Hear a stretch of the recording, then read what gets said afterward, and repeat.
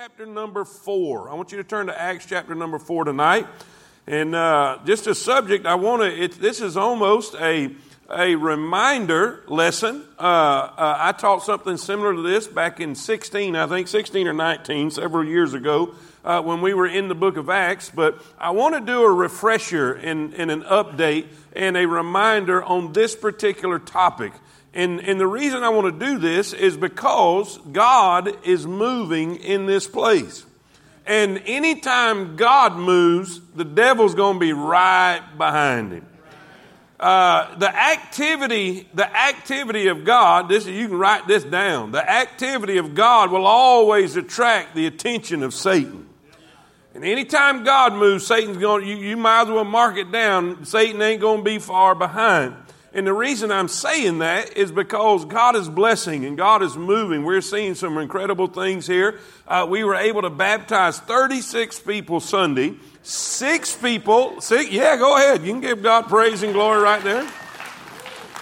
6 people last night from our micro churches, and we were able to baptize them last night, which was a really cool deal. And so that's 42 people.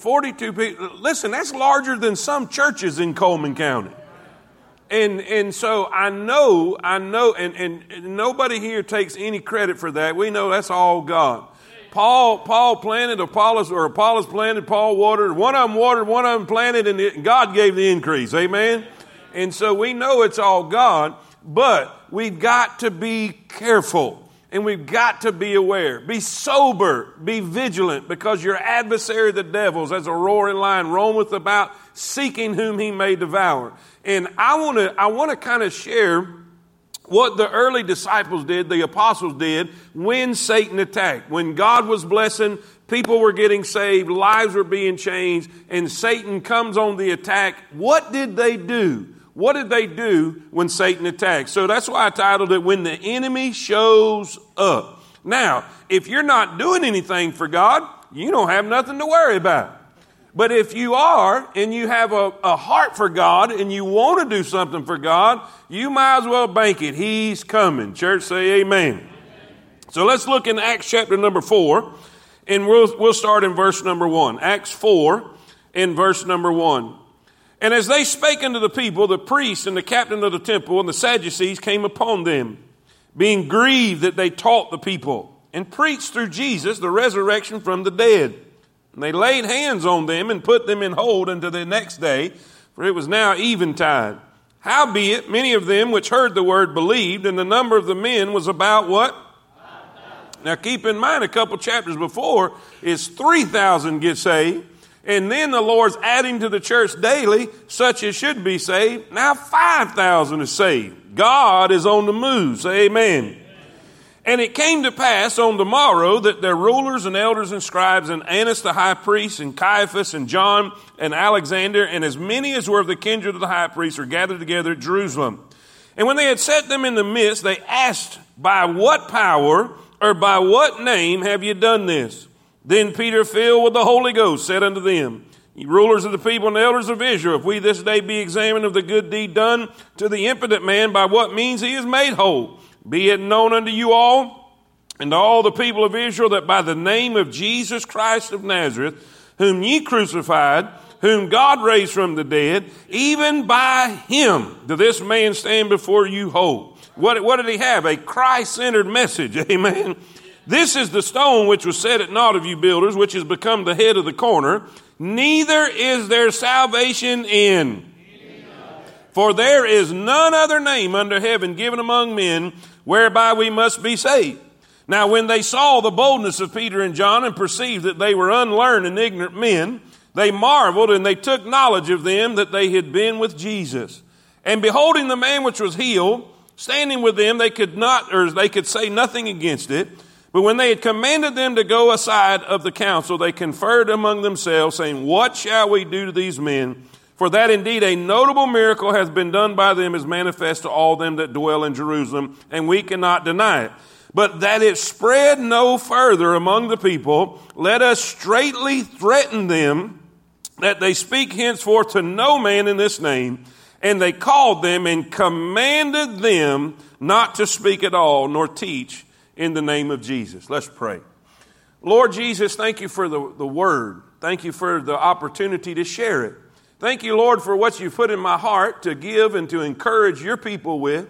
This is your church. This is your property. These are your people. Lord, I'm just the under shepherd, and I pray that you'll give me the ability to feed your sheep. Give me the ability to encourage and inspire your sheep. I pray that you'll, Lord, touch my heart and my mind. Help me to get out of my head what you've put in there and make it so understandable and so clear.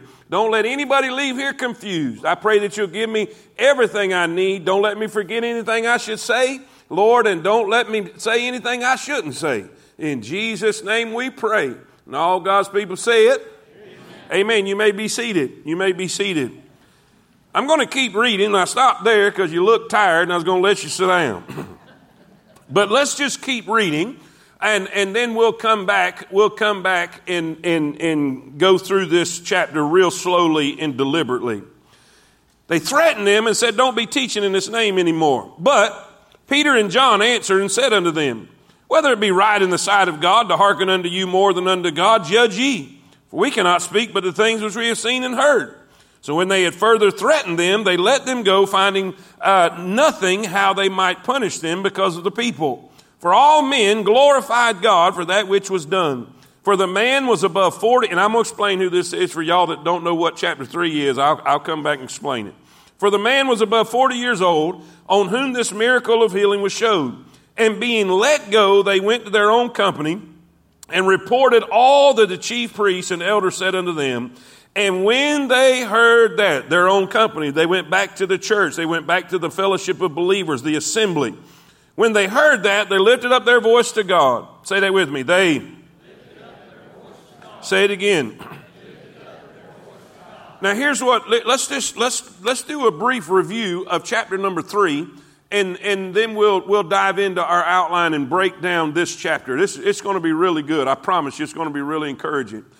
In chapter number 3, we find one of the first real miracles that takes place besides the ability to speak in languages that they had not previously learned in chapter number 2 on the day of Pentecost. The Bible says that Peter and John was going into the temple in the hour of prayer in chapter number 3, and there was a lame guy there. This man was crippled, and everybody knew who he was. Everybody knew about his situation. This was not a stranger to anybody. Everybody knew his physical condition and what kind of physical health he was in. Well, Peter and John, they see him and they say, he's wanting money. He's there to beg for money. He's there for alms and is trying to find somebody that will feel sorry for him and give him some money. And Peter says, silver and gold have I none, but such as I have give I thee. Rise up and walk. Amen. He heals him. He heals him. The Bible says the man gets up and is so excited about it, he's leaping and praising God, holding on to Peter and John and causing a serious commotion. Are y'all with me? Now imagine if you've never walked your entire life and all of a sudden somebody came your way and healed you. I think you'd be happy too. Amen. So he is just excited. He is praising God. He is full of joy, full of glory. He's excited. He's holding Peter and John, and it causes a commotion, a big enough commotion that people start coming from all over the city. Almost exactly like what happened at Pentecost in chapter number 2. When they were filled with the Spirit of God and they began to praise God in 17 different languages because they understand what they were saying in their own tongue, which is an incredible thing. And so it attracts a crowd. Well, any good Baptist preacher, when a crowd is attracted, he has a tendency to want to preach a little bit. Say amen. And as the crowd came, thousands and thousands of people, we know there was probably 8,000 or 9,000 people here because we knew 5,000 believed. Are y'all with me?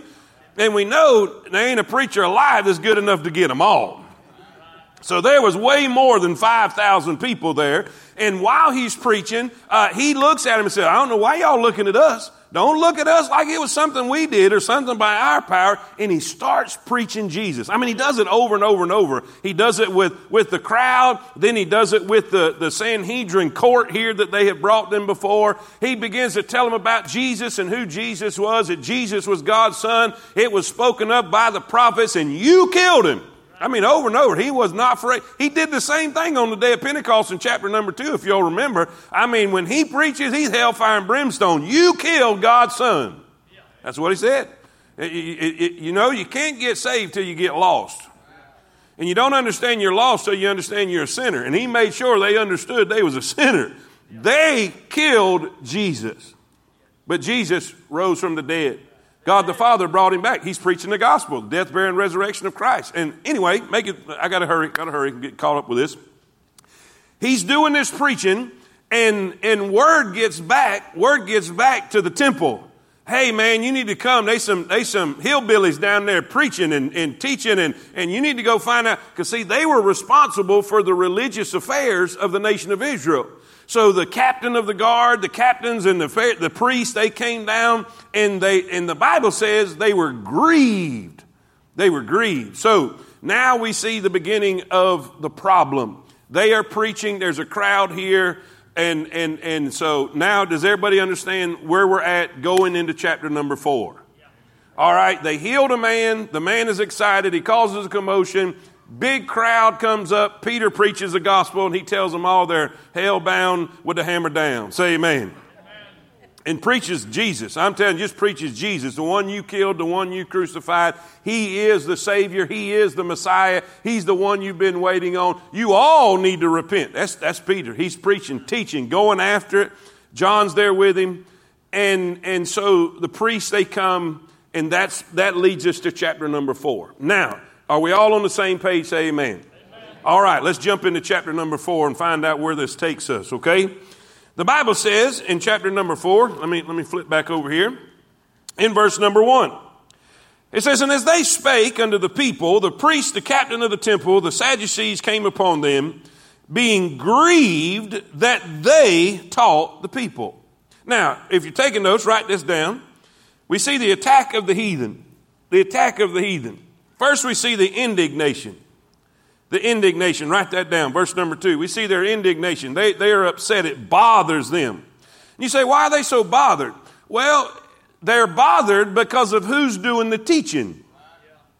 If y'all remember, just a few verses a while ago, we were reading that they perceived that they were ignorant and unlearned men. In other words, it bothered them that these fishermen were trying to teach religious affairs to the nation of Israel when they hadn't gone to seminary, they haven't been properly trained, they don't have any education. How dare you teach the people? Are y'all with me? So that bothers them. You don't have credentials to do this. You're not properly trained to do this. You're not official. Who gave you the right to do this? Well, not only they were grieved about who was teaching, they were grieved about what they were teaching. And man, this is something, I read this over and over and over and over again, and you'll see it in all of his sermons. You'll hear the phrase name, N-A-M-E, name, in the name of Jesus, by the name of Jesus, Jesus. Listen, that bothered them. One reason that bothered them, because they killed him. Now, if what these disciples are saying is true, then that means we're guilty. You ever wonder why atheists want to be atheists?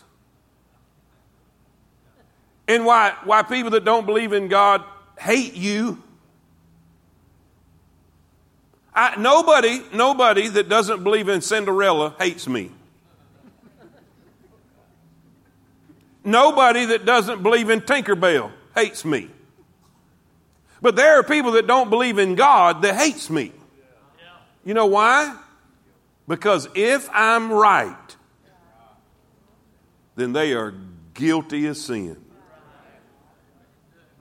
Nobody's upset that people, they say, oh, he's a fairy tale. Then why aren't you mad about people? No. There's a reason. They were upset. They were angry because of who was teaching, but they were angry about what they were teaching. That Jesus is the way. And by the way, nobody hates religion. They just hate Jesus.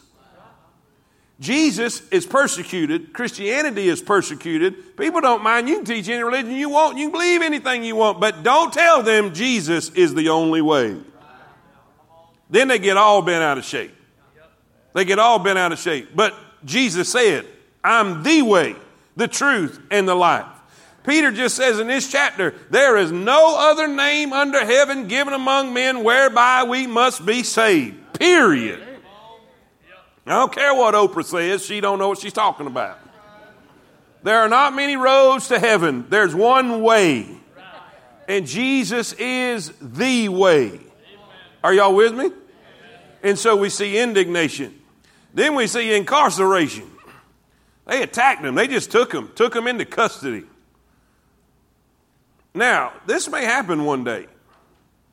This doesn't need to be a surprise to us. Matter of fact, pastors in Canada are already being incarcerated. Right now, as we speak. And don't even bring up Afghanistan. They're being dragged out of their houses and shot in the street. So the devil's attacking. The devil's attacking. There is indignation. There's incarceration. Then there's an interrogation.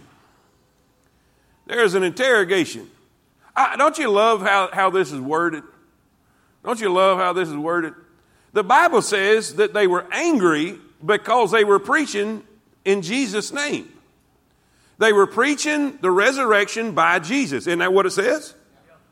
But when they interrogate them, this is what they say. What name are you doing this? You know what name. Y'all catch that? See, some people, y'all ain't reading this tight enough. You read about 5 times, you'll pick these things up.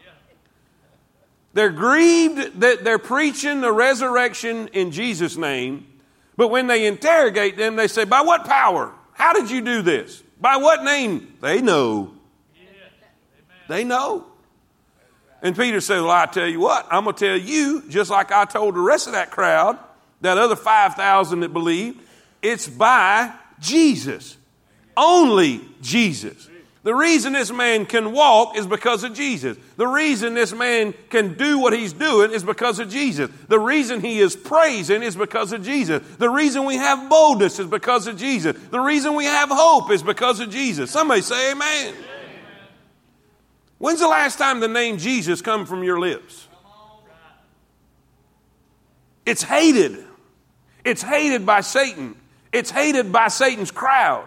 They don't want to hear the name Jesus. But you know what? Every day we need to tell somebody about Jesus. Every day we need to look at somebody and say, let me tell you how good Jesus has been to me. Told somebody that today. Jesus has been good to me. Can I share with you what Jesus has done for me? Jesus is my best friend. Jesus loves me. This I know, for the Bible tells me so. Somebody tell me how good Jesus has been to you. Over and over and over, it's Jesus, Jesus, Jesus, Jesus. He is the Savior. Listen, we see they were frustrated. Frustrated. What was A? Tell me A again. Indignation. They mad. They upset. Then B? Incarceration. Then C? Interrogation. Then there's an intensification. I wore that thesaurus out. Say amen. Intensification. It goes from, I don't like what you're doing, till I'm threatening you now. We're kind of seeing that, aren't we? We're supposed to be in the land of the free, where we have freedom of speech and freedom of idea and freedom of thought. And you have that as long as you think what they think. You're welcome to your opinion as long as theirs comes out of your mouth.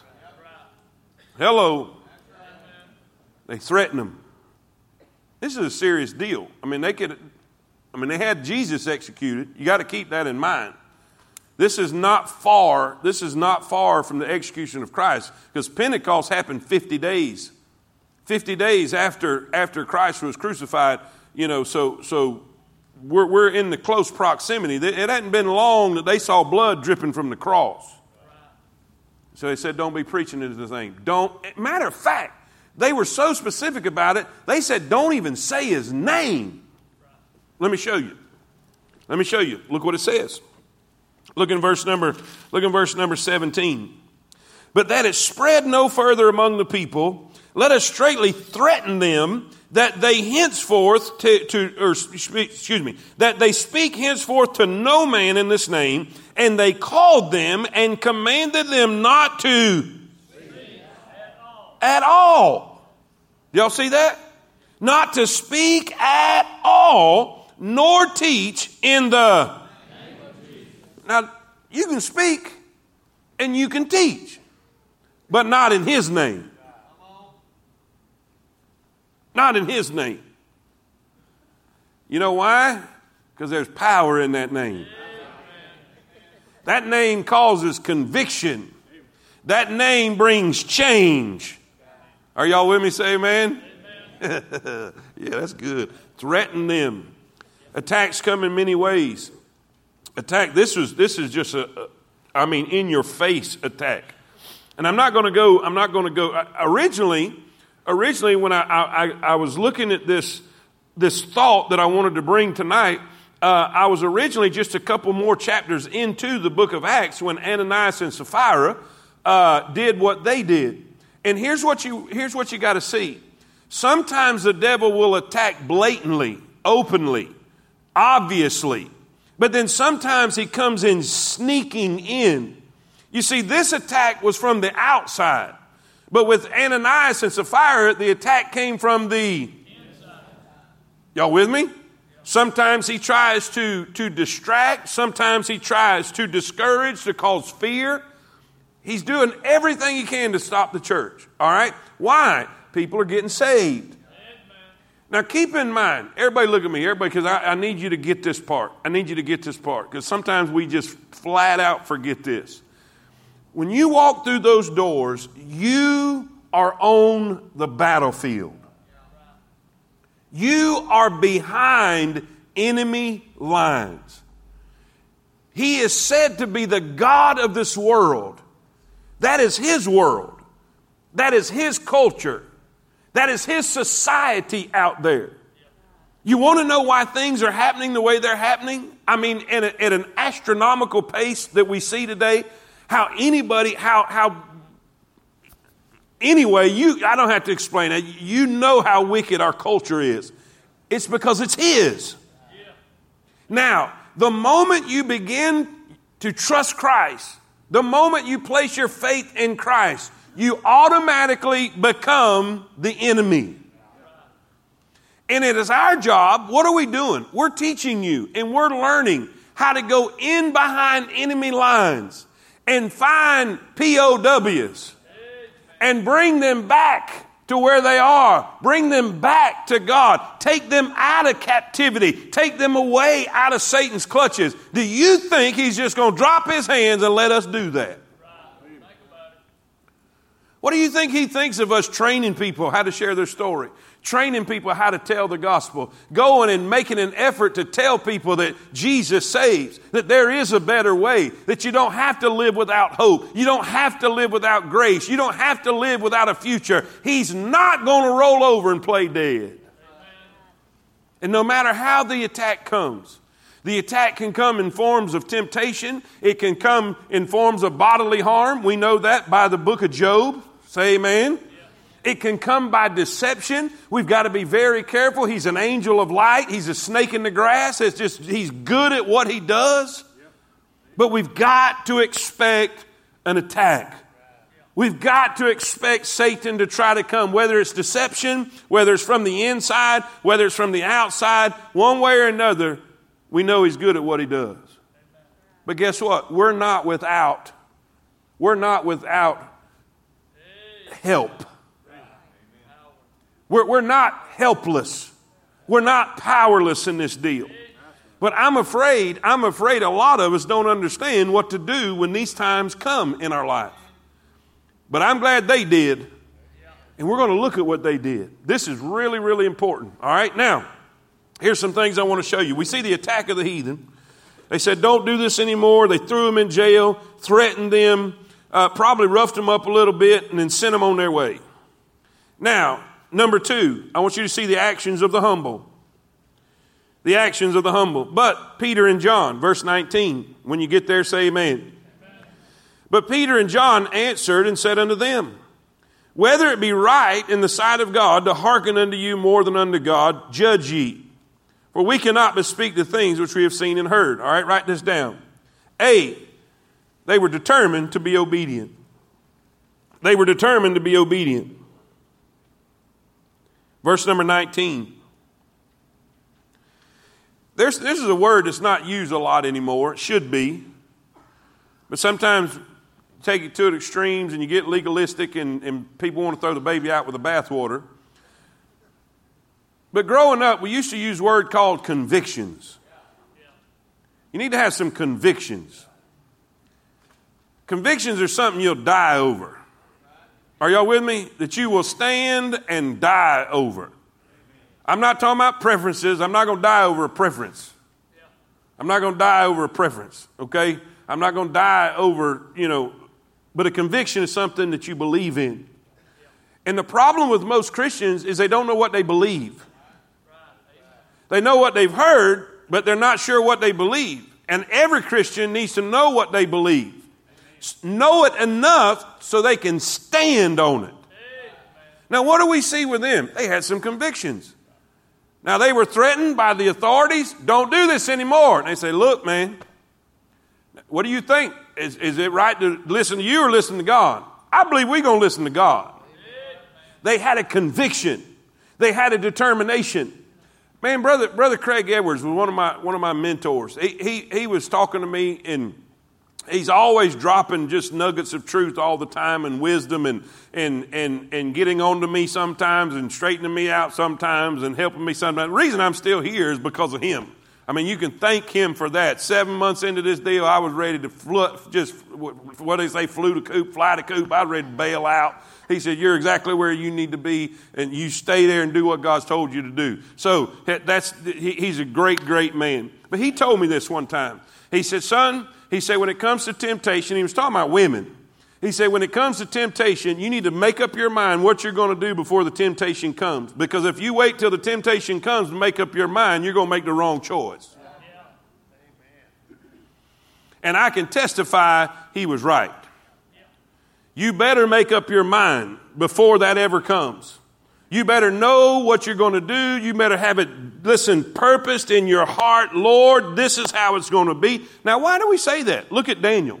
Look at the verse. The Bible says in Daniel 1:8, but Daniel, what's that word? Come on now. But Daniel purposed in his heart that he would not defile himself with a portion of the king's meat. Now, if you go and read in the book of Daniel, these young men are Jewish young men who are in a foreign country, in captivity, in a foreign land, and they are trying to get them to eat stuff that would defile them as a Jewish young man. And they said, we are not going to do that. Now, look at the definition of purpose. Look at the definition of purpose real quick. Look what it says. Purpose means what? Resolved. Resolved. What does resolve mean? To settle, to confirm, to settle, to confirm. You need to have some things settled in your heart before, you with me? Before the attack. Before they threaten you. Before they tell you don't preach in this name anymore. I believe with all of my heart they had it settled. I believe they were resolved, come hell, come high water, come threats, no matter what they say, no matter what the government does, no matter what the devil does, we're not going to do anything but preach and teach in the name of Jesus. And we need Christians that are going to be a Christian, not by convenience, but by conviction. There's way too many convenient Christians that they're a Christian as long as it's convenient, as long as it don't cost them anything, as long as there's no sacrifice, as long as it's not going to inconvenience me, then I'll do a Christian thing. No, sir. We need Christians sold out, no matter what the cost, no matter where I'm called, no matter what he wants us to do. We need conviction. That's the first thing. We need to make up our minds. That's it. No retreat, no regrets, no returns, not going back. We're going forward. Say amen. They say, we got to do what God says, not what you do. So they had conviction. Man, I'm telling you, conviction will give you a backbone too. You got to know what you need to know. Now listen, you're not going to get convictions from somebody else's convictions. I hope you understand that. That was a big mistake in the independent fundamental movement, is people rode on somebody else's convictions. And then when somebody else came in with a different conviction, then they had their convictions and it was different than the other conviction. That's not a conviction. Listen, study your Bible. Know what you know. Believe what you know. You know what the Bible says? A man is to be persuaded in his own mind. You can tell me what you believe, but if I'm not persuaded in my own mind, I'm not going to have convictions about that. Are y'all with me? Say amen? Amen. So they were determined. They made up their mind. We're going to do right. We're going to do what we're supposed to do. No matter what, we're going to purpose in our heart. They were determined to be obedient. B, they went to their own company. If you like to alliterate it, you can put their convictions, their company, and their cry. But that's just me. They went to their own company. Look what it says, verse 23. And being let go, they went to their own company and reported all that the chief priests and elders said unto them. This is so important. The Bible says in Galatians 6:2, talking to the church. Let's read it, 6:2. Let's read it. Bear ye one another's, come on everybody, help me, everybody real out. Bear ye one another's burdens and so fulfill the law of Christ. Hebrews 10:24, let's read. And let us consider one another to provoke unto love and to good works, not forsaking the assembling of ourselves together as the manner of some is, but exhorting one another, and so much the more as you see the day approaching. You see, the moment you got saved, God gave you a company to go to. The word company means a group of people with the same purpose. With it, watch this, you military people with the same captain. What did they do, preacher? Well, when they were incarcerated and threatened, when they let him go, the first thing they did was they went back to church and told the rest of the church. So listen, let me tell you what they did. Listen, you can't be a Lone Ranger Christian and be a successful one. You cannot be a Lone Ranger Christian. You cannot be a disconnected Christian. You cannot be a Christian that is a drag race Christian. You drag in and race out. You cannot be a Brill Cream Christian. Some of y'all are too young to understand this. A little dab will do you. How many of y'all old enough to remember that one? Hallelujah, more than I thought. There's a lot of Christians that way. And then guess what? When Satan attacks, Brother Mickle, they completely fall apart. They hit and miss coming to church. Hit and miss coming to church. Sometimes they're here, sometimes they're not. And then when life don't go good and they feel like they don't have friends, then they get mad at us. I'm still here. I'm usually here every Sunday. I try to make both services myself.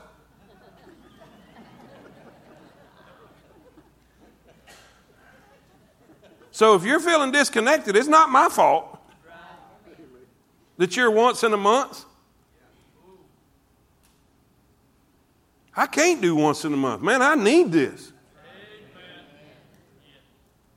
My spirit, we were talking in our Hispanic church family, we were using the illustration of a battery. You know, your spirituality is just like a battery.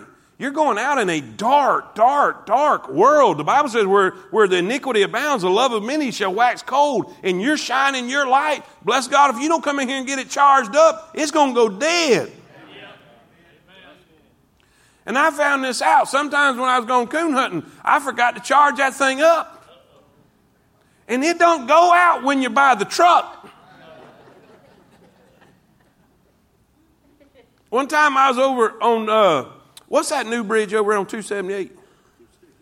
278 bridge? What's the creek though? What's the creek? Kugler Creek. That's right. I was way back up in there. And I was by myself. Usually I don't never go by myself because I ain't got nobody to talk to. And because I like to talk to people. That's why I can't dove hunt. They put me out in the middle field by myself. I don't want to be out there. Say amen. I'm out there, and I'm telling you, I'm walking, and I get in the thickest briars you ever got in your life. I couldn't even hardly get through.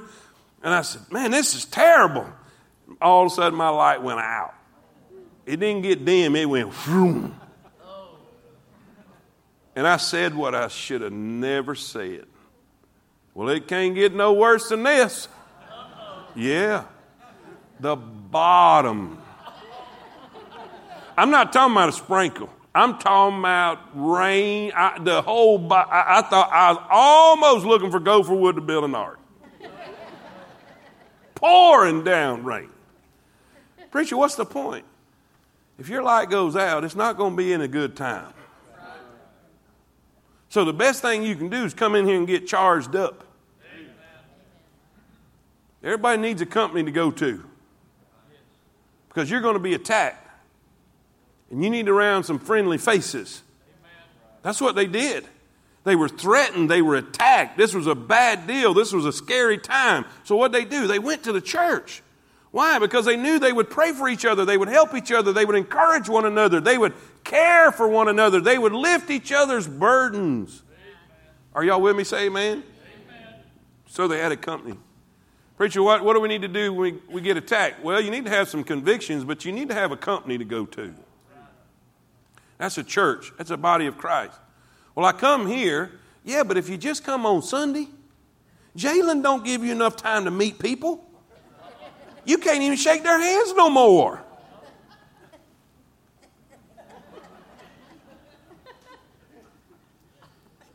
Y'all with me? I hate that. I'm a hugger. I hate that. I despise it. And listen, you can't find close relationships in this atmosphere. It's great. It's encouraging. It's inspiring. But you need to be connected in a small group. Everybody don't know everybody's problems in here and issues in here and situations in here, but your small group does because you've shared them with them. Does that make sense? You need to have your own company so you can run to. There's going to be times when you get bad news and you need to tell somebody. There's going to be times you're going to be hurting and you need to tell somebody. There's going to be times that the devil's just bloodied you up and you need to know somebody's praying for you. And all God's people say it. We see they went to their own people. They had a group that they could go to and pray. They went to their own company. Then C. When they went to their own company, they went to God together. That's great. They didn't write up a petition to petition the government. They didn't write a letter to Congress.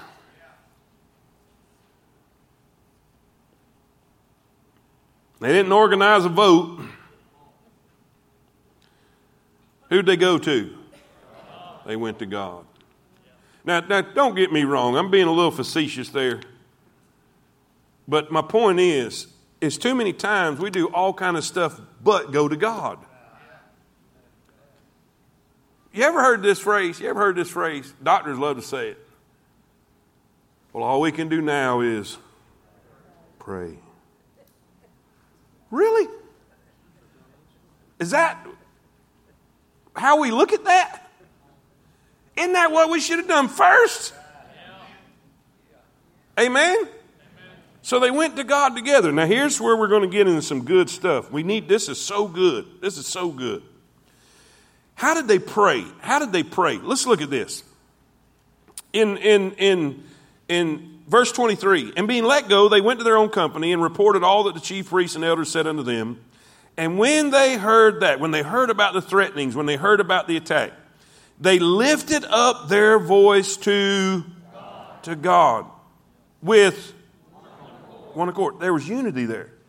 Now, you ought to put that somewhere on your notes. I didn't put that in a point, but you need to put there's power in unity. There's power in unified prayer. When we're all praying for the same thing, when we all have a heart for the same thing, listen, there is power in unified prayer. And look what they do. They lifted up their voice to God with one accord and said, Lord, Lord, thou art God, which hath made heaven and earth and the sea and all that in them is, who by the mouth of thy servant David hast said, why did the heathen rage and the people imagine vain things? The kings of the earth stood up and the rulers were gathered together against the Lord and against his Christ. For of a truth against thy holy child Jesus, whom thou hast anointed, both Herod and Pontius Pilate with the Gentiles and the people of Israel were gathered together, for to do whatsoever thy hand and thy counsel determined before to be done. Let's look at their recognition in prayer. Now, why is this important? Everybody look at me for a minute. Everybody look at me for a minute. Why is it important, this word recognition? When we talk about praying and going to God for our needs or our burdens, our problems, or the attack we're facing, why is this word recognition so important? Because how you see God really determines what you get from God. Because how you see God will determine how you pray to God. How you see God will determine your confidence in God. Some of y'all, the way you see God, I see it in your prayers because you pray like he's got anemia. God, if you kind of think maybe we want to get around to maybe kind of want to help us if you can, Lord, if you. I mean, do we really come to him with confidence and assurance like he is the God that he is? Some of us don't have a really good perception of God. He's God.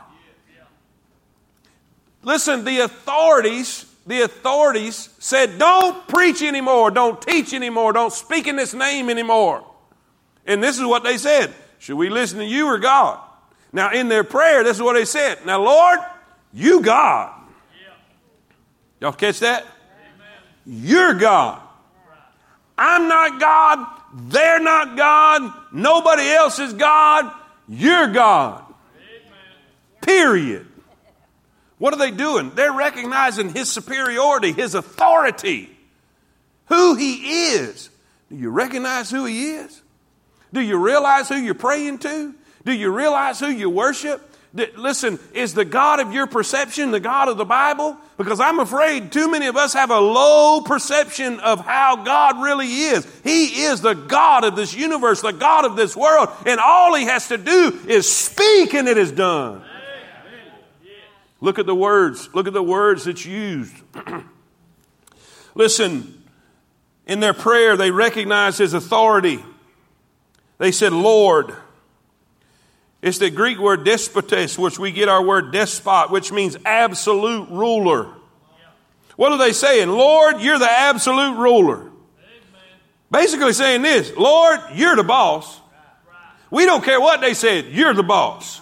You're in charge. You are. Somebody say amen. We ought to be shouting right there. He is God.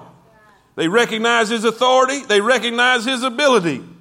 They called him Lord, you are God. Theos means supreme divinity. They recognize his power. They said, you're the one that made the heavens. You're the one that made the earth. You're the one that made the sea and everything that's in them. Say amen. Amen. They recognize his awareness. Verse 25 through 27. You say, where do you get that? They go to quoting scripture. They're quoting Psalm chapter 2. They're quoting Psalm chapter 2. You know what they're saying by quoting these scriptures? Because these scriptures were written years and years and years and years and years before this ever happened. You know what they're doing by this? They're recognizing that God knew it was going to happen before it happened. Are y'all paying attention?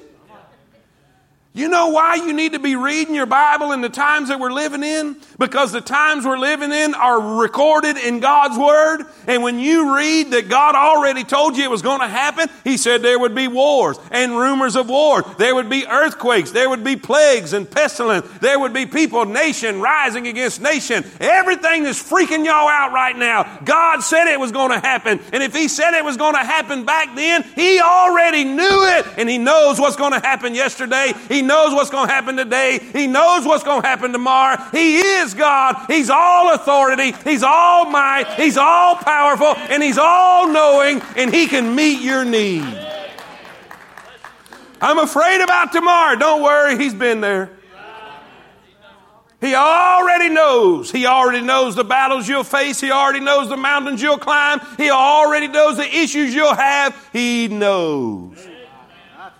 They start quoting these scriptures and say, you already knew it. You told us this was going to happen. Y'all see that? Isn't this great? See, that's why you can't neglect the Word. The Word. You don't need no fortune teller. You don't need no 1-900 number. Open your Bible. Church, say amen. They recognize His awareness. Then they recognize His agenda. Look at verse 28. 28. When they were talking about them all ganging up against Christ, the Lord's anointed, here's what they said. Lord, they just did what you wanted them to do. Verse 28. For to do whatsoever thy hand and thy counsel determined before to be done. You know what they're saying? It might have looked bad. Calvary may have looked bad to the one that don't know things. But it was all part of the plan. It was all part of the plan. You know what they were saying? Now, Lord, you're the boss. And you know all this stuff is going to happen. Lord, you knew these threats were going to be made. But we know you got a plan. You got a plan. Do y'all realize they did all this before they asked for anything? Now, do you understand why perception is so important? The way you see God will determine what you ask from Him. This is important. We see the recognition in their prayer. Then number 2, look, we see the request to God. Not only the recognition of God in their prayer, but the request to God. Look at verse 29. And now, Lord, what's that next word? Everybody. And now, Lord, behold their threatenings. Behold means this. Look at that. That's what it means. Behold. Look. Now write this down. Well, it might not be. It might be already there. They gave God their problem. Behold means to look at, observe, attend to. They said, God, take care of this. Behold, it's yours. You know what we learned this past week? The battle is the Lord's. The battle is the Lord's. Listen, I was placed in an army in a battle that I didn't volunteer for. But it's not my fight. This is not my church. These are not my souls. They're His.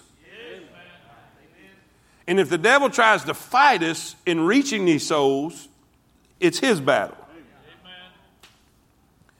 Now, whatever it is that's got you wigged out right now, maybe it's a phone call from the doctor.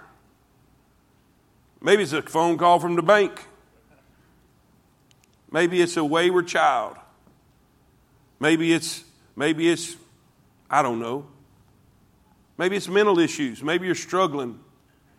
Maybe you're struggling with depression or discouragement. Maybe you're trouble with anxiety or fear, say, God, this is yours. This is yours. And this is going to be an important thing. I love people that try to sound spiritual and just say, just let go and let God. That's like them people just says, don't worry about it. Really? Why didn't I think of that? Why did I not think, don't worry about it? Here I've been worrying about it all this time, and that's all I had to do was not worry about it. I'm sorry. But if you've ever heard that and struggled with depression, you know how asinine that is. If I knew where the not worry about it button was, I'd have pushed it. It's not simply letting go and letting God. You say, how do you know? What do you mean? Watch. They said, behold their threatenings. Here's the problem. Their threats was the problem that instigated their prayers, right? He says, here, behold their threatenings. Now watch. Then they turn and say, give us boldness. They gave their problem to God and then focused on their purpose. Are y'all getting that? That means your problem is not your problem. Your problem is your problem with the problem. It's not your problem. God says, give me your problem, and you focus on the purpose I gave you. Now, what was the purpose that they had? Go tell every creature. Right? Be a witness. Y'all seeing this? Be a witness. Go preach the gospel to every creature. Go in all the world, make disciples of every person. Right? Baptizing them in the name of the Father, the Son, and the Holy Spirit. That's the Great Commission. Their purpose was to go share the gospel. Here's what they did. They didn't spend half a second on the problem. Most of us, our whole entire prayer will be all the problem. But it wasn't. They spent more time on their purpose than they did their problem. They just gave it to God and said, God, here's their threatenings. Do what you want with that, but we need some boldness. Y'all see this? And you know what happened? When they did that, God was so tickled that he answered their prayer. You may tell you what's wrong with most of us here? We're so focused on our problem, we ain't even trying to accomplish our purpose. I'm telling you, when you get focused on your purpose, when you get focused on sharing the gospel, when you get focused on telling people about Jesus, you don't have time to think of your problem. And you don't need to, because it's not your problem. You need to focus on your purpose. Say, did they really do that? Well, look what it says. Look what it says. Look in verse 29. Now, behold their threatenings. They give it to God. Now, watch what they ask for. And grant unto us that they will stop picking on us. Is that what they said? No. You see, they don't even ask him to do anything about it. They just said, it's yours. That with all boldness, they may what? That was their purpose, right? So their prayer was, hey, here's the problem. Lord, that's yours. Now we need some boldness. We need some boldness. By stretching forth thine hand to heal, and that signs and wonders may be done by the name of thy holy child Jesus. Put these two things down. Write this down anywhere you want to on that page. Ask for boldness and blessings. Ask God for boldness and blessings. And beside blessings, put in parentheses, big things.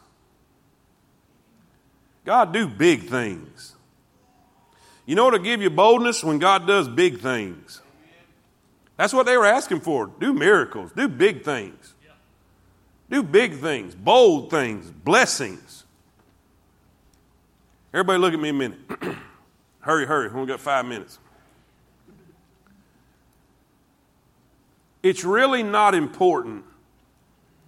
I've been really thinking about this. And this is another Craigism from Brother Craig. You know, a lot of people like to post what they're doing for God. whether it's community service or whatever it is, they post what they're doing for God. Brother Craig told me one day, I'll never forget, he said, son, it's not important that this community sees what you do for God. It's important that this community sees what God does for you. Yeah. Now think about that. He said, it's important that this community sees what God does for you. You know what's gotten the attention of this community more than anything? Seeing this thing happen. Driving by one day and there's a little old bitty building here, and driving by another thing, now there's a parking lot out there, driving by another thing, there's another building, and then there's another building, and there's a bunch of cars, and then there's a tent out there with people standing in line in the rain. What's wrong with them crazy people? They drive by every day and see what God's been doing for us. It ain't important this community sees what we do, because then they'll make the mistake and try to give us the credit. But when they say, man, look what God's doing over there. How you baptize a small church in one weekend? That's what God's doing. Are y'all with me? Say amen. Ask for them blessings. Ask for them big things. Ask for God to do big things. Ask for God to support your witness with answered prayers that are huge. That's what they're asking for. Amen? Listen. Seek his kingdom. Seek ye first the kingdom of God, and all these things will be added unto you. Phillips Brooks says this: do not pray for easy lives. Pray to be stronger men and women. Do not pray for tasks equal to your powers. Pray for powers equal to your task. Yeah. When I was a kid, we grew up, we sung a song, Lord, don't move that mountain. Has anybody ever heard that song? Lord, don't move. There's like 3 saved people in this building. Okay. AD, you remember that song, don't you? Lord, don't move this mountain. Give me strength to climb. Lord, if you should move each mountain, I'd grow weaker every time. In other words, don't move the mountain. Give me the ability to climb it. And that's what we need. They said, Lord, they didn't worry about the threats. Just give us power. Give us boldness. Augustine said, pray as though everything depends on God, and work as though everything depends on you. Man, God was tickled with their prayer. You got to know God's kind of tired of our whining. When we go to God with everything but what he's called us to do. I think that's why he was so happy with their prayer. He was so happy, the Bible says, verse 31, and when they had prayed, the place was what? Shaken, where they were assembled together, and they were all filled with the Holy Ghost. They spake the word of God with boldness. The multitude of them that believed were of one heart and of one soul. Neither said any of them that aught of the things which he possessed was his own. And they had all things. Now let's all read verse 33. And with...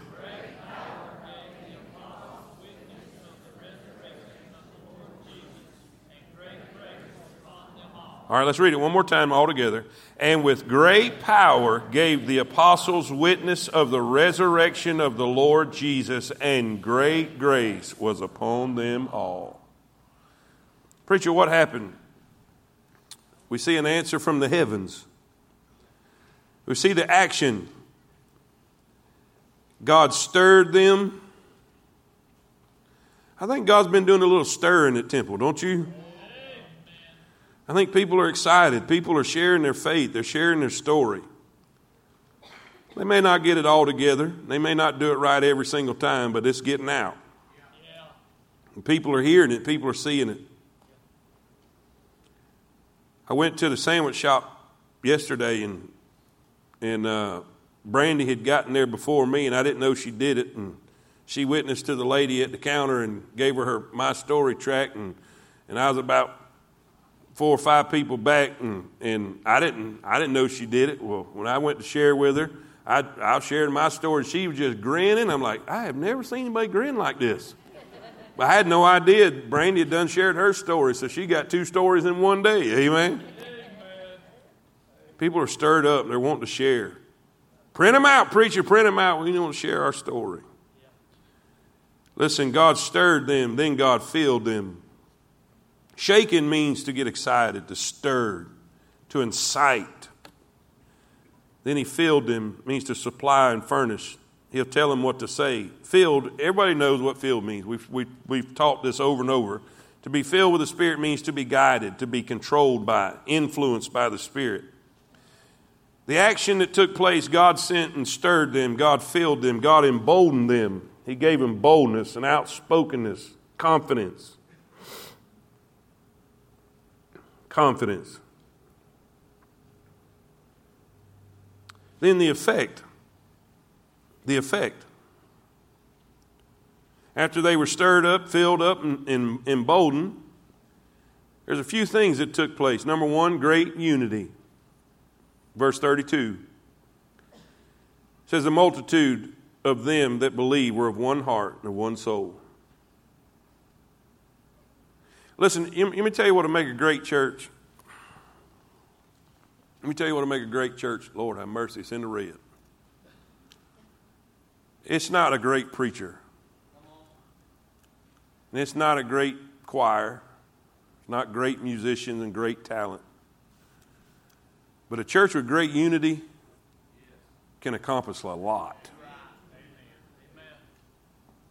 When we all want the same thing, we all want to glorify God. We're not here for any credit of our own. I'm quoting Brother Craig a lot tonight. But one of the first couple times he came here and he saw all the volunteers going to and fro in yonder like ants going everywhere serving. He said, Malcolm, I know the secret to Temple's greatness. I said, really? He said, yep. He said, everybody here wants a small part of something big. Churches that fight and fuss and cuss and split and splinter and divide, and everybody wants a big part of something small. You know, because it's about them. But when we make it about Christ, the Bible says there was great unity. You know why? Because they all wanted boldness. They all wanted Christ to be glorified. They all wanted power for their witness. There was great unity. Man, I tell you, that makes for peace for a pastor's heart when there's unity. There was great power, verse 33. And with great power gave the apostles witness of the resurrection of the Lord Jesus. What does that mean? What does it mean to have great power when you witness? It means when you witness, people get convicted. I witnessed and it didn't have no power on it. They didn't care a thing about what I said. But then I witnessed and man, they were hanging on every word, tears welling up in their eye. That's what I'm talking about. And man, if we're going to witness, we need God's power. There was great unity, verse 32, great power, verse 33, great grace, verse 33. Grace is just the favor of God. God is no respecter of persons, but he do have his favorites. I got Bible, don't argue with me. God does show his favor. Great grace. Then verse 34, great generosity. Great generosity. Neither was there any among them that lacked, for as many as were possessors of lands or houses sold and brought the prices of the things that were sold. You see, that's another thing that's great about Temple. Y'all are giving people. Y'all know we're almost to our mark with our churches. 1,000 churches. We're almost there. We're almost there. Hallelujah. Number 5, there's great provision. There's great provision. Verse 35, they laid down at the apostles' feet, and distribution was made unto every man according as he had need. What a God. Preacher, what can we take from this? Well, here's what I want you to go home with. Everybody stand so you know I'm serious.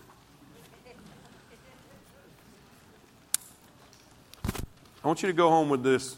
God's been good to Temple.